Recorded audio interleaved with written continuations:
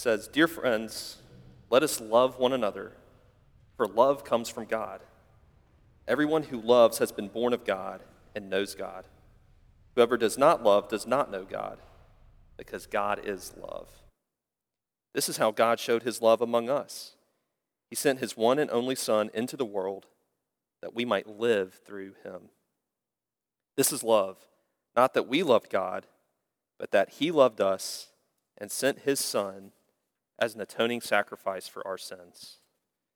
Dear friends, since God so loved us, we also ought to love one another. No one has ever seen God, but if we love one another, God lives in us, and his love is made complete in us. We know that we live in him and he in us, because he has given us of his Spirit. And we have seen and testify that the Father has sent his Son to be the Savior of the world. If anyone acknowledges that Jesus is the Son of God, God lives in him, and he in God. And so we know and rely on the love God has for us. God is love. Whoever lives in love lives in God, and God in him.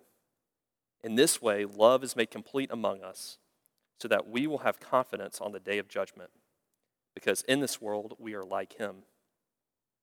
There is no fear in love, but perfect love drives out fear, because fear has to do with punishment. The one who fears is not made perfect in love. We love because he first loved us. If anyone says, I love God, yet hates his brother, he is a liar. For anyone who does not love his brother, whom he has seen, cannot love God, whom he has not seen. And he has given us this command: whoever loves God must also love his brother. This is the word of the Lord. In May of 1967, the Beatles signed a contract to appear on One World, which at the time was the first live satellite television broadcast in history. The goal of this One World, of this production, was to really signify and to hopefully bring about unity in the world in the late 1960s. And with so much going on at that time, there was, I think, probably certainly a need, a desire to want to see that happen. And so 19 different artists from 19 different countries were to appear on this broadcast. And each of them was going to perform a song, some kind of performance on this broadcast that would take at least a couple hours, I think it was. And so, late 60s, you could imagine that Great Britain wanted to have the Beatles as their representatives on this broadcast. And so the Beatles decided to write a particular song for this broadcast. They wrote one of their most popular songs, "All You Need Is Love."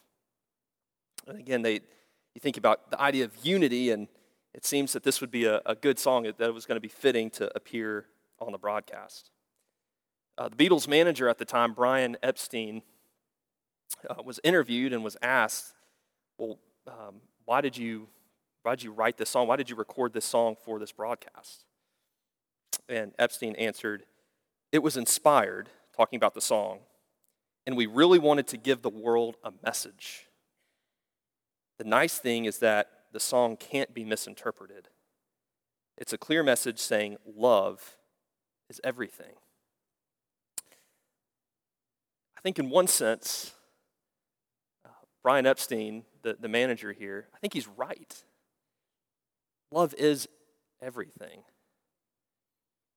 But not fully right at the same time. See, as we learn in 1 John, love is a really, really big deal. Sharon mentioned it earlier. 51 times love is mentioned in the book of 1 John. Love is something that is obviously very important to John, but in the grand scheme, it's important to God. Love is super important. As we've been studying this letter of 1 John this summer, we've talked already about love, but we've seen that there's an issue with some of the recipients of John's letter.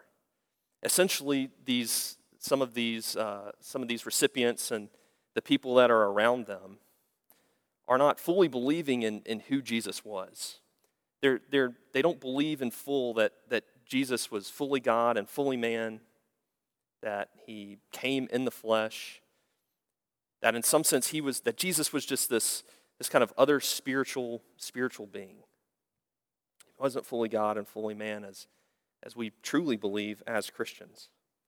They denied the incarnation. And last week we looked at the fact that really the test of our belief as Christians is whether or not we believe that Jesus in fact came in the flesh.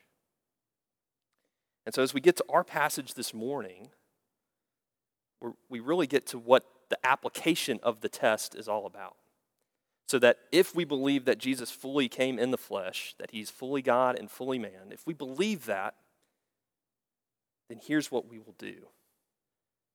John makes it abundantly clear that you and I are called to love. That the message is simple, and yet there's so much wrapped up into this that I think we need to break it down and flesh it out just a little bit more. John makes some striking claims in our passage this morning. John says that love comes from God, and at the end of verse 7, that God is love, right? That God freely gives his love. That, it wasn't us who loved God first, but it was, in fact, the opposite. God loved us first. And I think John's trying to make an argument here that true love, over and against the world, is truly unrecognizable outside of God. It's unrecognizable outside of him.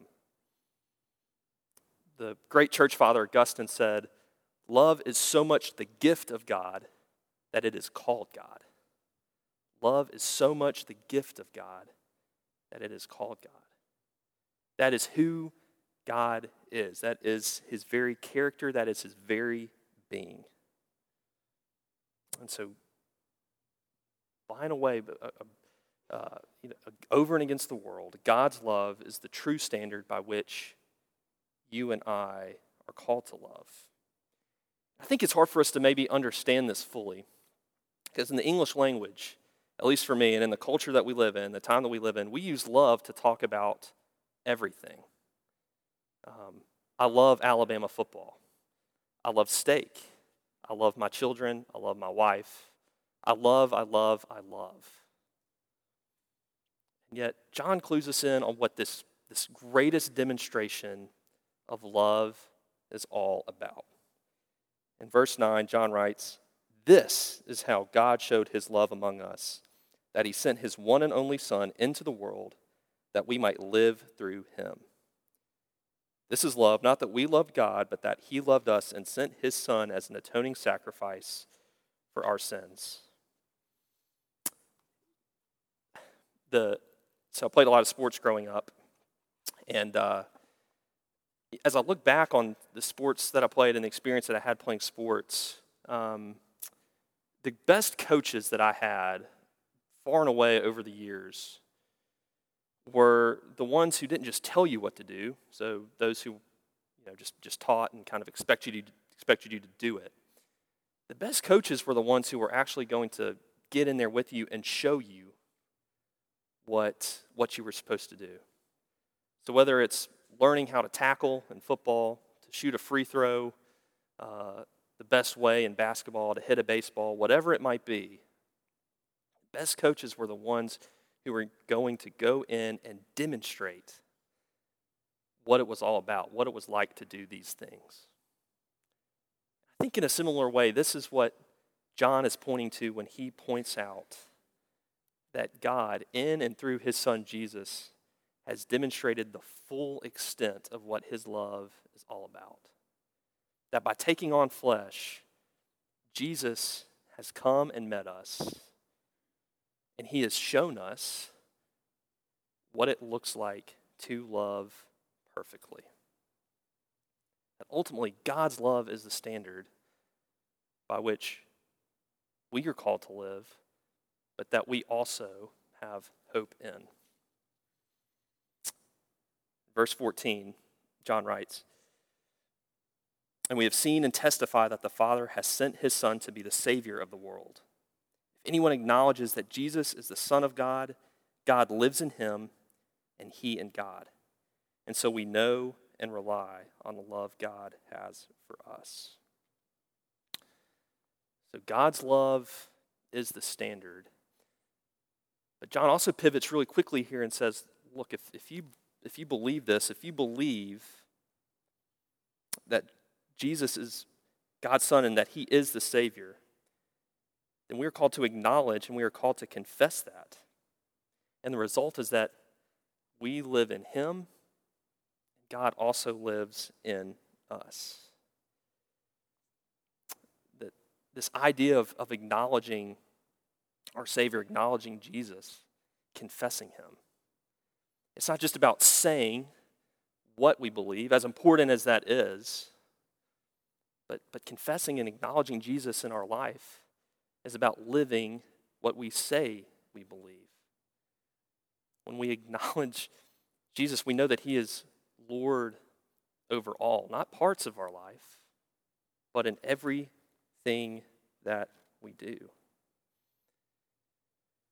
So we already said that love is talked about 51 times throughout the book of 1 John, but here in particular, we are called to love one another 8 times. 8 times just in these few little verses right here. And so if we're called to love one another, again, because of this love that God has poured down on us, then we can't make love an idea or an ideal. It's not just this abstract idea that we just kind of hang out there and we try our best at. It has to be more than that. It has to be something so much bigger and so much greater. But let's admit it, right? We don't love people automatically. There are some people that are just really difficult to love, right? I'm sure you could maybe think of a person or two that maybe for whatever reason, it's just really difficult to love them right now. Something that they've said, something that they've done, whatever it might be. It's just really difficult, right? So Ann, my wife, and I, we used to live in Crestline Park, lived in this tiny little house in Crestline Park. Had our first 2 kids, we brought them back to this house. Didn't live there a super long time, but we had some neighbors on either side of us. And one set of neighbors, they were all recently graduated college guys. So they'd bought the house, they'd moved in together. And on the other side was a group of girls. And to say that maybe they still kind of thought that they were, living out the twilight of their college years while they were actually like sandwiching our family in our house would be a little bit of an understatement. And what I mean by that is that, they would have get-togethers and parties late into the night. They'd play super loud music. And when you have 2 very small children, and when you crave like every second of sleep that you can possibly get, the last thing you want is at 2 a.m. to walk over to the neighbor's house and say, hey, will you just like turn the music down just a little bit? But this is in fact what I did one night. It got so loud, couldn't sleep. Our little girl is up crying. And so finally I had to go over and tell these guys, hey, like, you got to turn the music down. Like, this cannot keep happening. And I'll admit that, like, in that moment, I wasn't doing that, like, out of love. I was more frustrated. I was more annoyed, angry, like, telling these guys, hey, like, just turn the music down just a little bit, man. Like, we're trying to sleep. But I remember, if we recall Jesus' words, in Matthew 22, he's talking to the Pharisees. And the Pharisees are asking, what's the greatest commandment? And of course, Jesus answers, love the Lord your God with all your heart, soul, and mind. He goes and adds, and he says, the second is like it, to love your neighbor as yourself. So I got to admit, I don't know if I fully loved those guys, my neighbors, as I was loving myself when I walked over to their house at 2 a.m. But it can point to this truth, right? That one, it's difficult for us to actually love, but two, that we are also very selective in who we love and how we love. And so ultimately, we need some help. We have to have help to be able to do this. So this is why I think John writes in verse 13, that we know that we live in him and he in us because he has given us of his Spirit. That we can love as a result of God's presence in our lives by the power and by the work and witness of the Holy Spirit in and through us. That's how we can ultimately do this at all. That the Holy Spirit is our guide, our advocate, our helper, the one who can perhaps change our hearts and our minds, our wills to go and love that person that it otherwise might be difficult to love.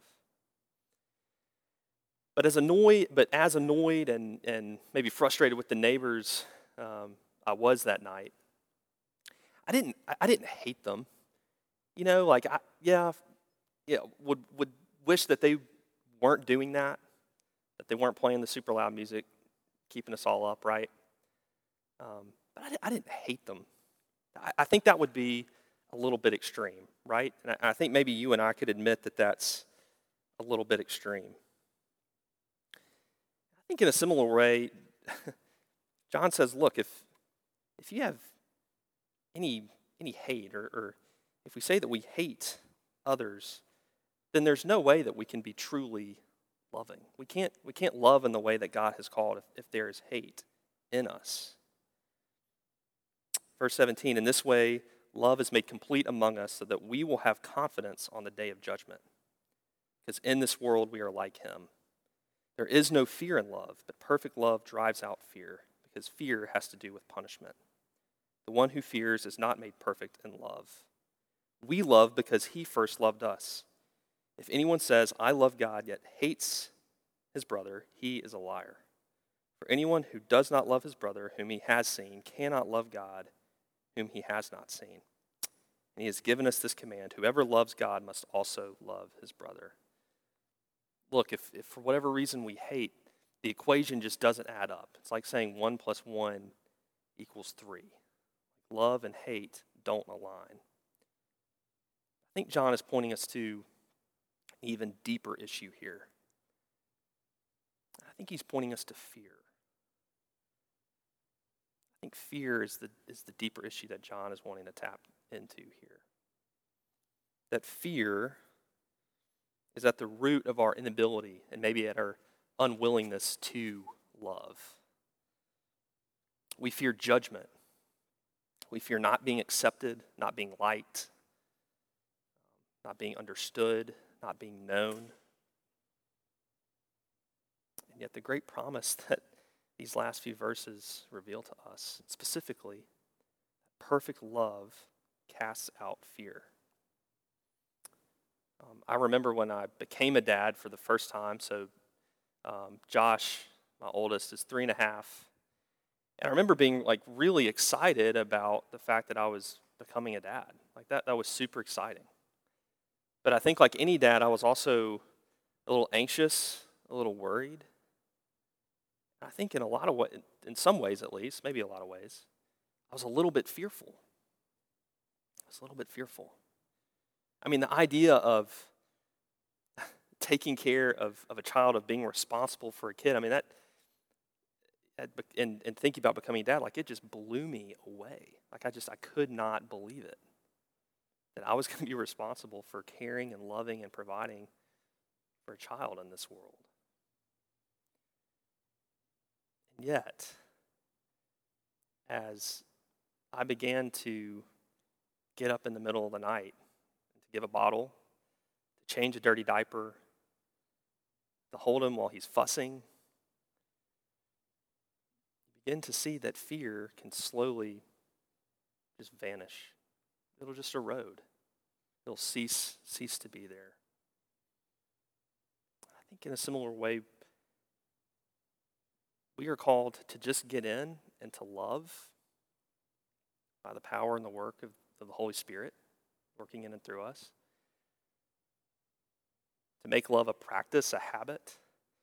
As we begin to do this, we see that fear has no place and that it will go and vanish.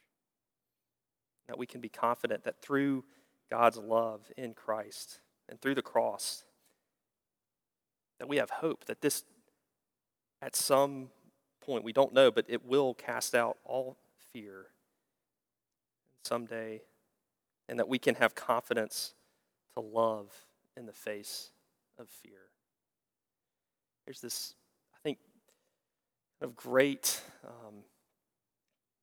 symbolism going on, that the love that God has poured down on us, this love, we don't deserve it, we don't fully understand it at times, but that this love that God has poured down on us through Jesus, that we get to go out and that we get to live. We get to go out and kind of horizontally, right? Going out and loving. That this love is truly cruciform love. It's vertical love coming down, and that we get to go and to share it. And so I hope and pray that as a community at Mountain Brook Baptist, we will continue to love others here, in our communities around us, in our workplaces. I pray that we would be people who are marked by love. That this is indeed a message, a clear message, as the Beatles manager Brian Epstein said many years ago, but that it's a clear message because of the one in whom we trust, in whom we place our faith, God, our Father, who is love, through his Son, Jesus Christ, and by the power and the work of the Holy Spirit. Let's pray. Father, we thank you so much, God. We are grateful for your love. God, we are thankful that you have loved us enough to send your Son, Jesus, to die for us, to take our place. God, we pray that we would remember that your love is the standard. Your love is the standard by which, Lord, all love is measured. God, that we can love one another, Lord, not through our own effort, but God, because you have given us of your Holy Spirit. And so, God, I ask and pray that we would be confident in the face of fear to continue to love. We thank you, Lord. We love you, and it's in your name that we pray. Amen.